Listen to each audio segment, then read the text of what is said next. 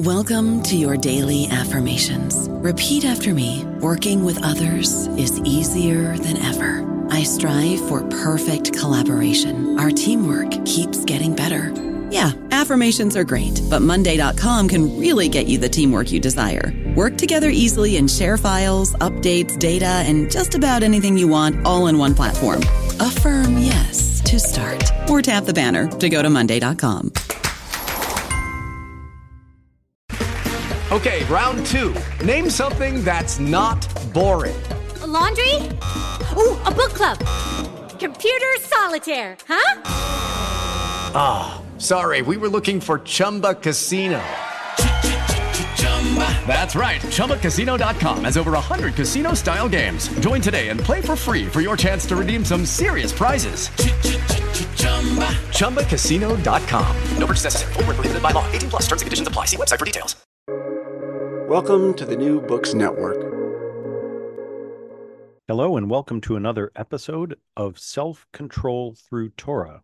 I'm David Gottlieb, a member of the faculty in Jewish Studies at the Spertus Institute for Jewish Learning and Leadership in Chicago. And I am Modia Silva, a member of the tribe. And I'm also a psychotherapist and author based in Toronto, Canada. Modia and I have been studying together for many years, and the current project we're embarked on, as those of you who have been listening may know, is to read through Torah, portion by portion, and learning Musar, or character development lessons from the Parsha of the week. And our guide through that process is Rabbi Menachem Mendel Levin's Cheshbon HaNefesh, a guide to self-improvement and character refinement. What Modia and I do is focus on one midah, or character trait, each week for 4 weeks as we move through successive Torah portions. And then after 4 weeks, we move to the next midah in Menachem Mendel Levin's book. And this week is the third of our 4 episodes on the midah of harizut, or decisiveness. Modia, I have a great deal to say about this, but my thoughts are completely disorganized. I would say that I have a lot of lessons to learn about this midah.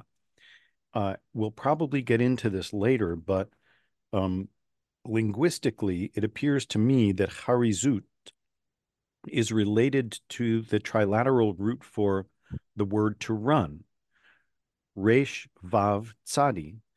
And if that is true, or even partly true, then there is an element of alacrity, of assiduousness, of speed.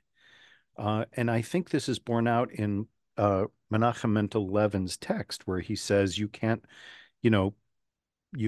vacillate or prevaricate. You can't wonder endlessly over the next steps you're going to take. You have to determine the next step and take that step with diligence and alacrity. I think this is a problem of mine, and I think that's why I'm all over the map today. What does this midah, what does this trait suggest to you, and what are you thinking about? So I'm thinking about clarity for the most part, but I want to actually comment on what you just said, because you talked about speed and running, and Samson Raphael Hirsch says that the root, haratz, is to cut sharply. And we'll see actually the use of that word later as we speak. It's in this week's Parsha, talking about dogs. But to cut sharply, and as I say cut sharply, I immediately thought of, I take swimming lessons because I've now foolishly become a triathlete.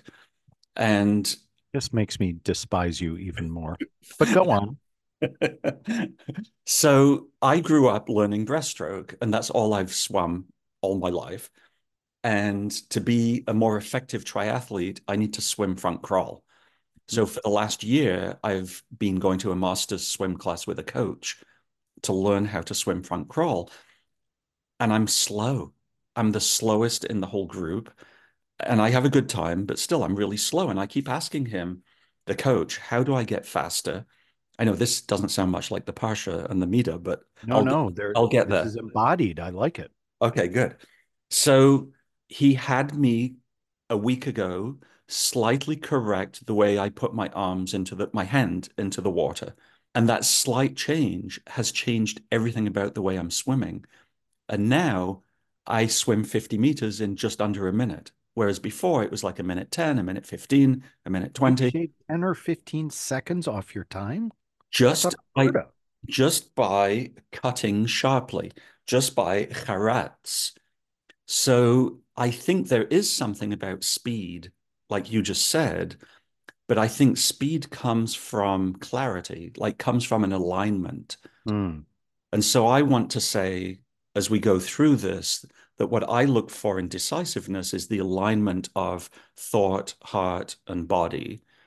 And I think once you have that, your decisiveness can really cut sharply through life, through your life. Spoken like a true and excellent somatic therapist, I might add. Because what we, I mean, this is one of the most vivid, the most dramatic parshiot in all of Torah.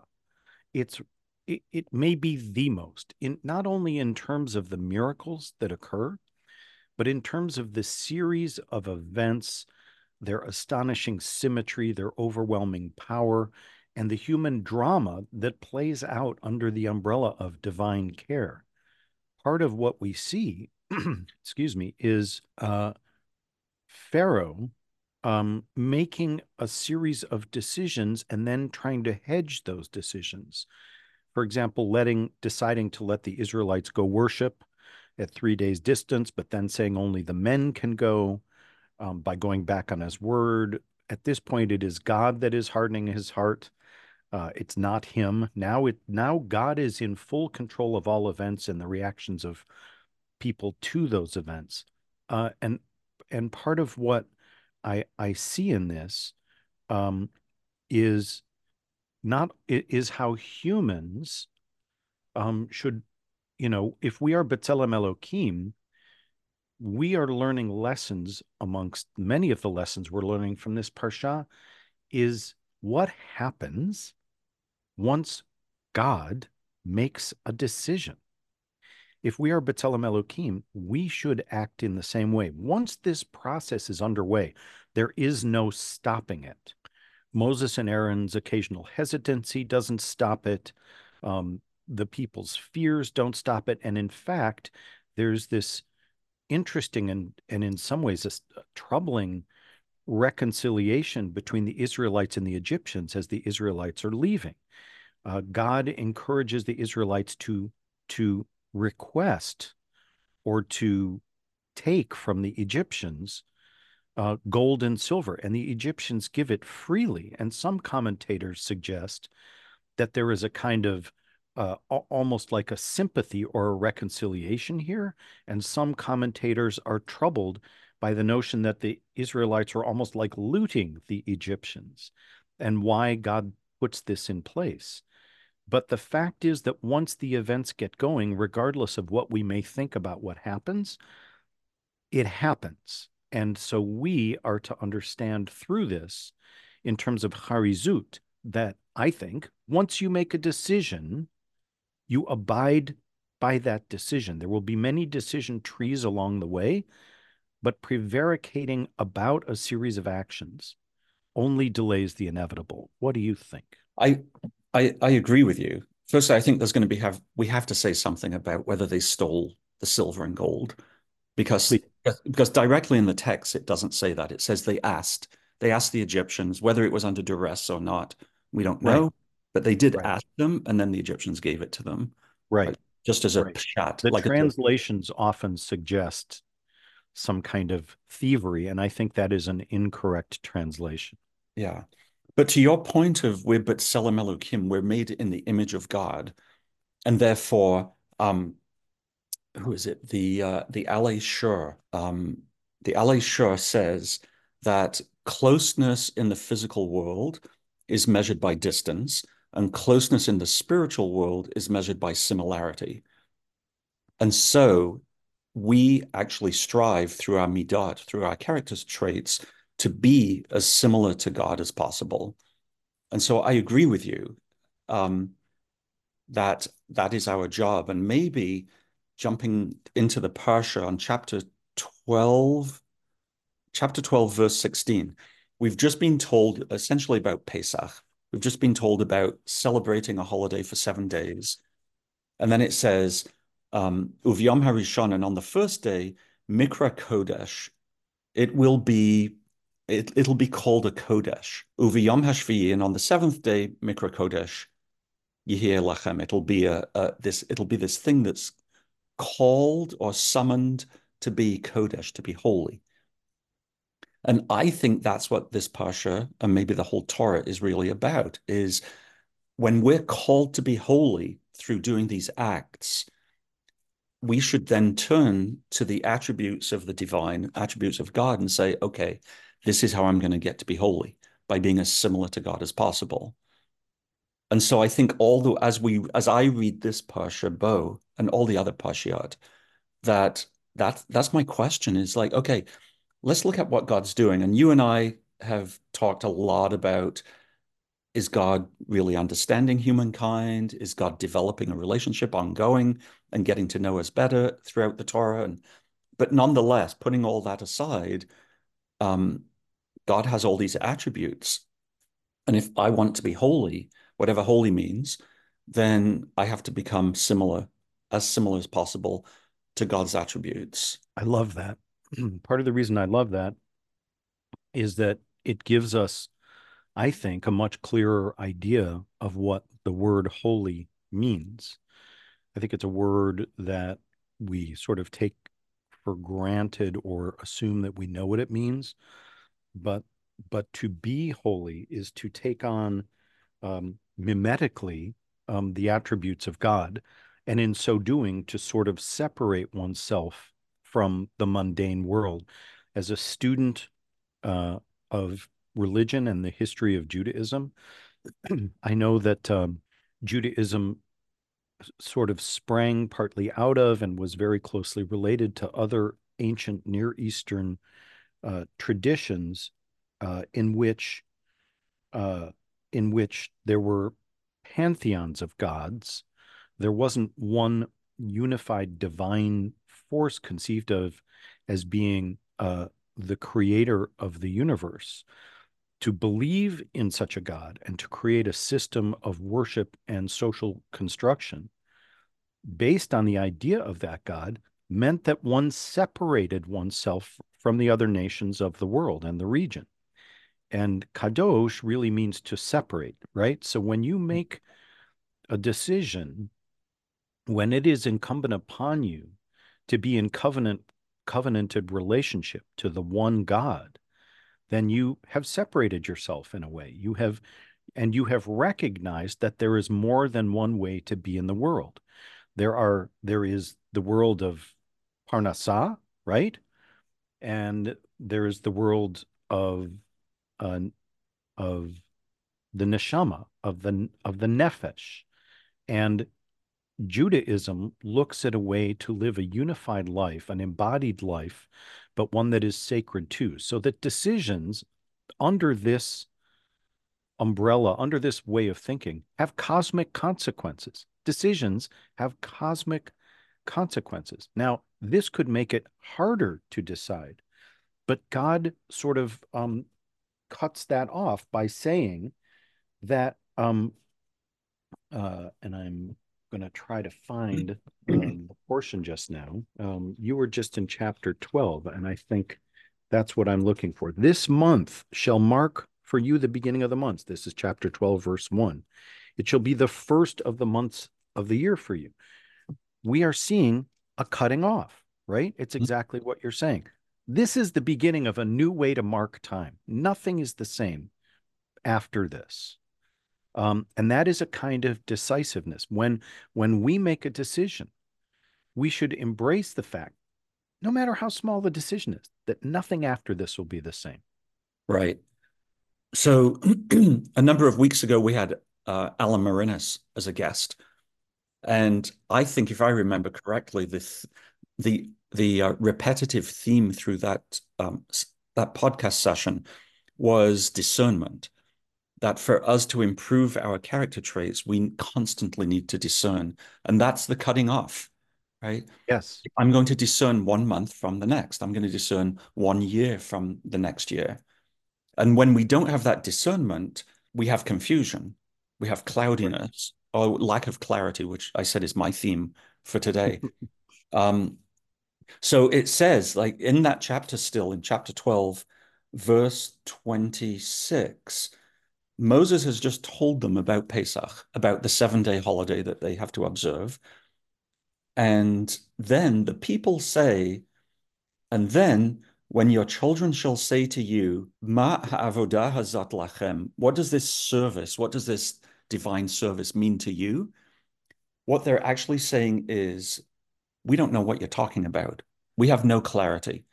And Rav Samson Raphael Hirsch on that sentence says, this is the question asked by a generation which has become estranged from God, which places man in the service of himself alone and only places value in an action if it's a tangible, if it's of tangible use. So I think Rav Hirsch is saying, if you don't have clarity, don't make decisions I love because if you do, you're probably going to be self-serving and there's not going to be space in your life for the divine. right. What do you think? Well, I'm thinking about that in terms of um, what we learn about how quickly the Israelites yearn to return to their old ways. We're going to see in subsequent portions that it doesn't take long after the Shirat Hayam, the Mm-hmm. Song of the Sea, for Israelites to say, whoa, we miss Egypt. We're out here starving in the desert. Would that we could be by the flesh pots, because they are still attached to the human comforts. The radically new way of making decisions has not become innate in them. It makes the 40 years in the desert seem like a necessary um, uh, extended rite of initiation almost. It takes a long time for a radical reorientation of an entire people. Mm-hmm. And it takes a long time for the Israelites to realize that they are being asked to, uh, as Torah says, as God says, choose life. And by that I mean that Pharaoh really lines up on the side of death, and God has to work a long time with Moses and the people to line up on the side of life. Part of the challenge, that the threat that Pharaoh feels from the Israelites, is that they're so exceedingly fertile. So bred into them is the ability to create life, but their ability to choose life, to decide on the side of life over and over again, has been stunted by years of slavery. You and I talked about this last week about the problem of kotzer ruach, of having a crushed spirit. Mm-hmm. And I think about this in terms of my relationships too, that as we get older, we get into habits that are increasingly hard to break out of. This is a radical breaking out that creates a new way of being in the world, of choosing life. What I'm saying, I guess, is the form of decisiveness being modeled for us here is always on the side of choosing life, Mm. of creativity, of expansiveness, of fertility, of awareness and compassion, of reaching out, of expansiveness. And after centuries of slavery, that is not an easy mindset to cultivate. Right. And I agree with you. And I want to add a nuance because I work somatically, that it's not just an expansiveness externally with you in the world, but it's an inner expansiveness as well. So it says way back, not way back, but in chapter 10, no, chapter 11. Sorry, chapter 11, verse 2. It says, Daber na ba'aznei ha'am, like speak, I pray you, in the ears of the people. So it could have just said saper. It could have said just go tell the people. Or it could have even just said, it could have used daber, like speak, but to the people, sorry. But it says ba'aznei ha'am, in the ears. It's like, where else are you going to speak to people if not into their ears? But I think what it's teaching us is that whatever you're going to do repetitively as you build a habit has to be burrowed deep into the psyche. It can't just be, I can't just speak at you. I've got to speak deep into your ears. In contrast, in 10:4, or maybe it's 11:4, um, we're told that the Egyptians are going to lose sight of reality because with the locusts coming, they won't even be able to see the fields. So essentially, they're going to be blind, and maybe this is foreshadowing of the ninth plague of darkness. Exactly. Yeah, I was Right. just about to say that. Yeah. Yeah, Yeah. that they literally aren't going to be able to see. Right. I think it's all about expansiveness in the body as well, which is achieved through clarity. So you So keep, I want to go back. Yeah. can I just Go ahead. say though, Yeah. because you started out saying connecting harizut, the word for decisiveness, to speed, Hmm. and it almost seems like I feel like I'm leaning now towards, oh, but I have to slow down before I speed up. I have to like to pull all the data in to make that decision requires me to maybe slow down. And then once I've made the decision, I speed up. So I think that Rabbi Leffen addresses this, and I'm just going to look for what he has to say about this. His chapter on decisiveness, appropriately, is incredibly short, but he says, this is on in my edition, it's paragraph 83 on page 137. There are people whose process of deliberation is so short that it seems as if they conduct all their affairs solely according to the advice of their animal spirits. About them, the verse in Mishle states, Mishle 21:5, the thoughts of the zealous are superfluous, and those who are hasty reap only loss. Rabbi Leffen goes on, then there are people who are intelligent and quick in a certain field of learning or in a certain craft, but who lack ideas or experience in other fields. When faced with a situation with which they are unfamiliar, they think and reflect and ponder. Then they consult and think again interminably. This man's virtue is in truth his problem. Because he's intelligent, he can always find endless rationales that support different courses of action. Because of his inability to reach a final decision, opportunity passes him by, or he delays an enterprise with his hesitations for days or years, thus sacrificing their benefits for long periods of time. I read this not to disagree with you, but to say that I think what Rabbi Leffen is saying is, yes, you have to gather data, but you can still gather data and act with harizut, with a decisiveness that keeps moving forward. And I wanted to go back to something I think you said last week. Um, while you strictly guarded doctor-patient confidentiality, you noted that many of your clients, a consistent problem you see is an inability to move, a, an intense decisiveness, right? Or indecisiveness, I should say. And so that is kind of like the plague of darkness, right? You can't see beyond your own nose. And I think Rabbi Leffen is warning against this. And I wonder if so I want to contrast that. I don't think it's contradicting what you're saying. But how do we know? How do we know when we've gathered enough data? That's a great question, right? Because it makes me think about some of those clients who are indecisive and they're essentially indecisive because of fear. And they will tell me even, I just feel in my gut intuitively that I know what to do. And then I say, how come you don't do it? And the answer is always because there's a fear.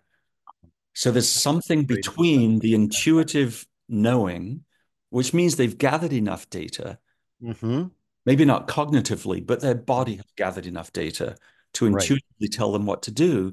And then they still can't act because there's a fear response that's embedded somewhere. And I that think, wasn't, what was your, yeah, sorry, that, I don't, well, what my do you think? question is, how do we know when we've gathered enough data? How do we know when to move forward?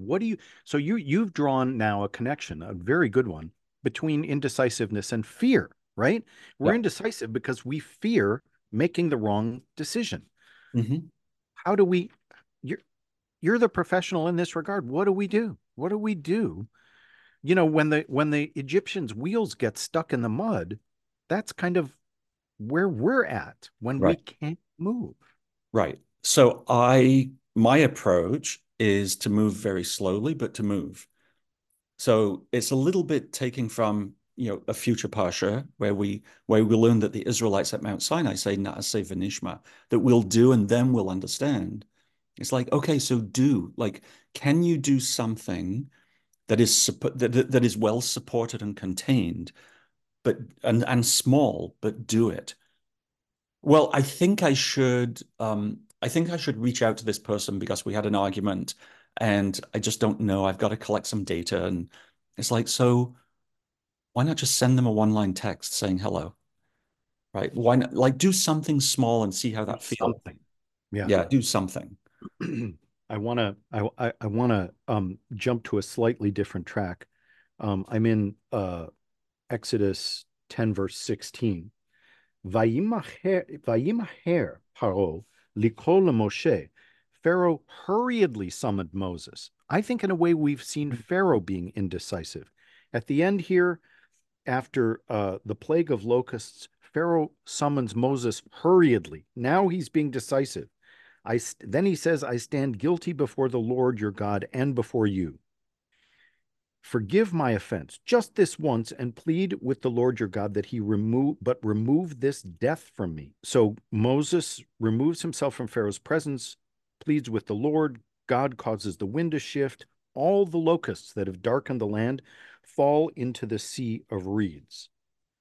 The locusts prefigure what the fate of the Egyptians is going to be. Mm. The Torah is drawing an implicit connection here between the Egyptians and the locusts, who are powerful, who cover the land, but the suggestion is in the final analysis to me, they have no free will. In refusing to recognize God, they and Pharaoh at their head lose their free will. Now, the important thing to understand from an historical perspective is lots of kingdoms in the ancient Near East, and Egypt foremost among them, the king was a god. So to have a god that admitted of no other king was profoundly threatening to the surrounding cultures. And to Pharaoh, you know, this this stunted group of slaves suggesting that there was a king over him that had a special relationship with them was ridiculous. But in the end, claiming that that is ridiculous doesn't give Pharaoh free will. It entirely removes his free will and that of all the people under his rule. So that's the last thing I want to say is that I think the similarity of the fate of the locusts and the Egyptians suggest that if we think we're in control of everything, we actually lose our free will and our decisions mean nothing. That's amazing. I love that connection. I've never seen that before. Thank you. Thank you for that. Um, yeah, I think and the way that we stop ourselves losing everything, including our free will, is what you just said a few minutes ago. I think it's empowering ourselves. Like we do it with children, right? We empower little kids to take one more step forward in growth. And Yes, we don't send them off to university for a PhD straight away. Well, certainly not in my case. right. Right. Just in case our listeners don't know, I earned my PhD at 58, but that's a different problem altogether. Let's not get sidetracked. I want to go down a different path and ask you about was it your inner child that got the PhD or It's actually a huge problem with decisiveness, which I need therapy from Dr. Silver from you. But I don't want to sidetrack you from your point. well, I think I just lost my point. But I think the point is that there is a relationship, as you said before, between power and decision making, and whether decision making builds power, empowers, and by power I don't mean like aggressive, forceful power. I mean agency, like Hmm. self-agency. Hmm. Um, and then I have a question though, which is we're told about like the first collective mitzvah that we get is Rosh Chodesh, is the new moon. That Right. we like back in those days, you couldn't say, well, we know it's 30 days from now or 29 or whatever. Let's just call it that. You actually had to see it and send the signal out to say it's the new moon. Yeah. That's empowering. And now we have a calendar that tells us exactly when it is.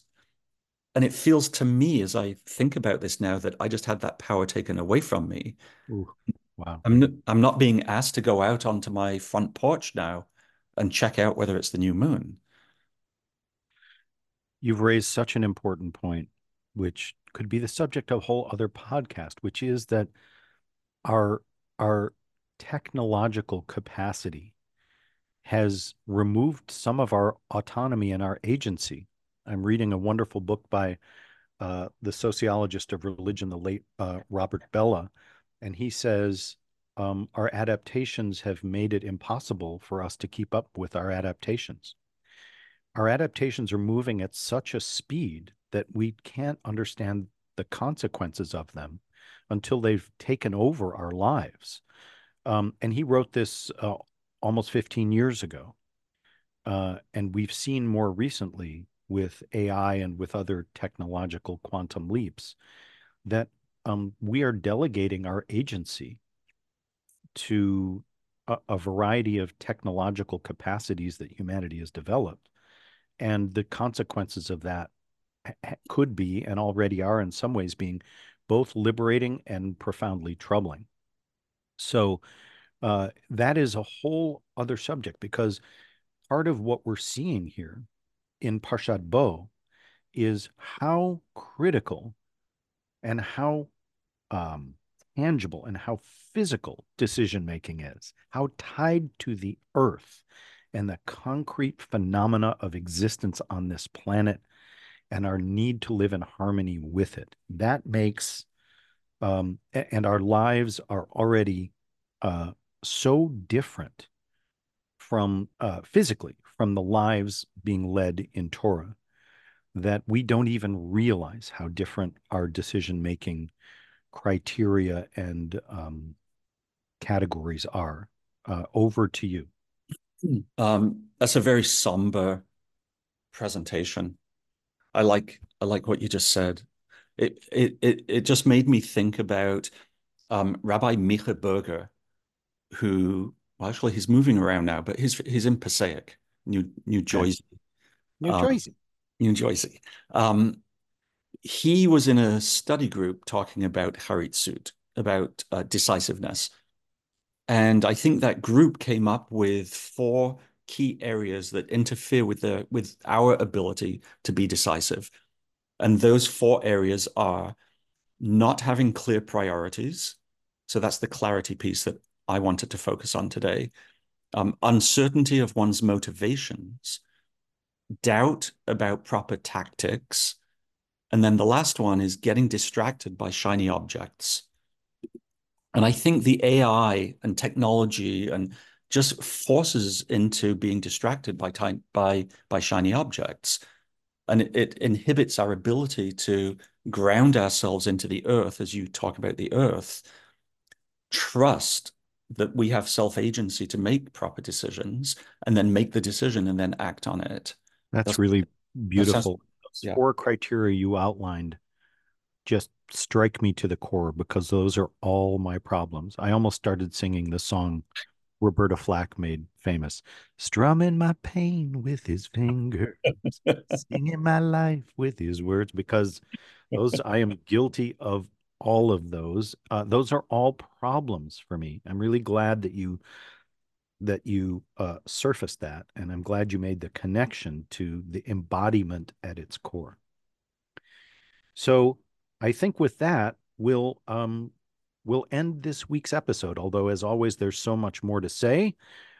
We've done our best to help illuminate parts of this momentous Parshat Bo, in the light of the midah, the character trait of decisiveness. Next week, the fourth and last week in which we discuss decisiveness, we'll have a special guest. Moja, could you tell us about our guest?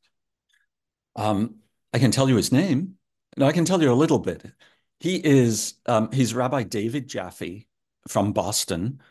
And I met him at the Musar Institute, I don't know, maybe 15 years ago or more, something like that. He's a wonderful teacher. He's a deep thinker. and a broad thinker, and he thinks broadly and deeply, and I think he will have a lot to say about this particular character trait of harizut. That's wonderful. And that will be in conjunction with Parshat Bashalach, if I'm not mistaken. So that will be really exciting for you and I hope for Rabbi Jaffe, and I hope for our listeners, whom I want to thank for joining us today on another episode of Self-Control Through Torah. Thank you so much for joining us. I'm David Gottlieb. And I am Modia Silva, and we'll see you next week. Bye-bye.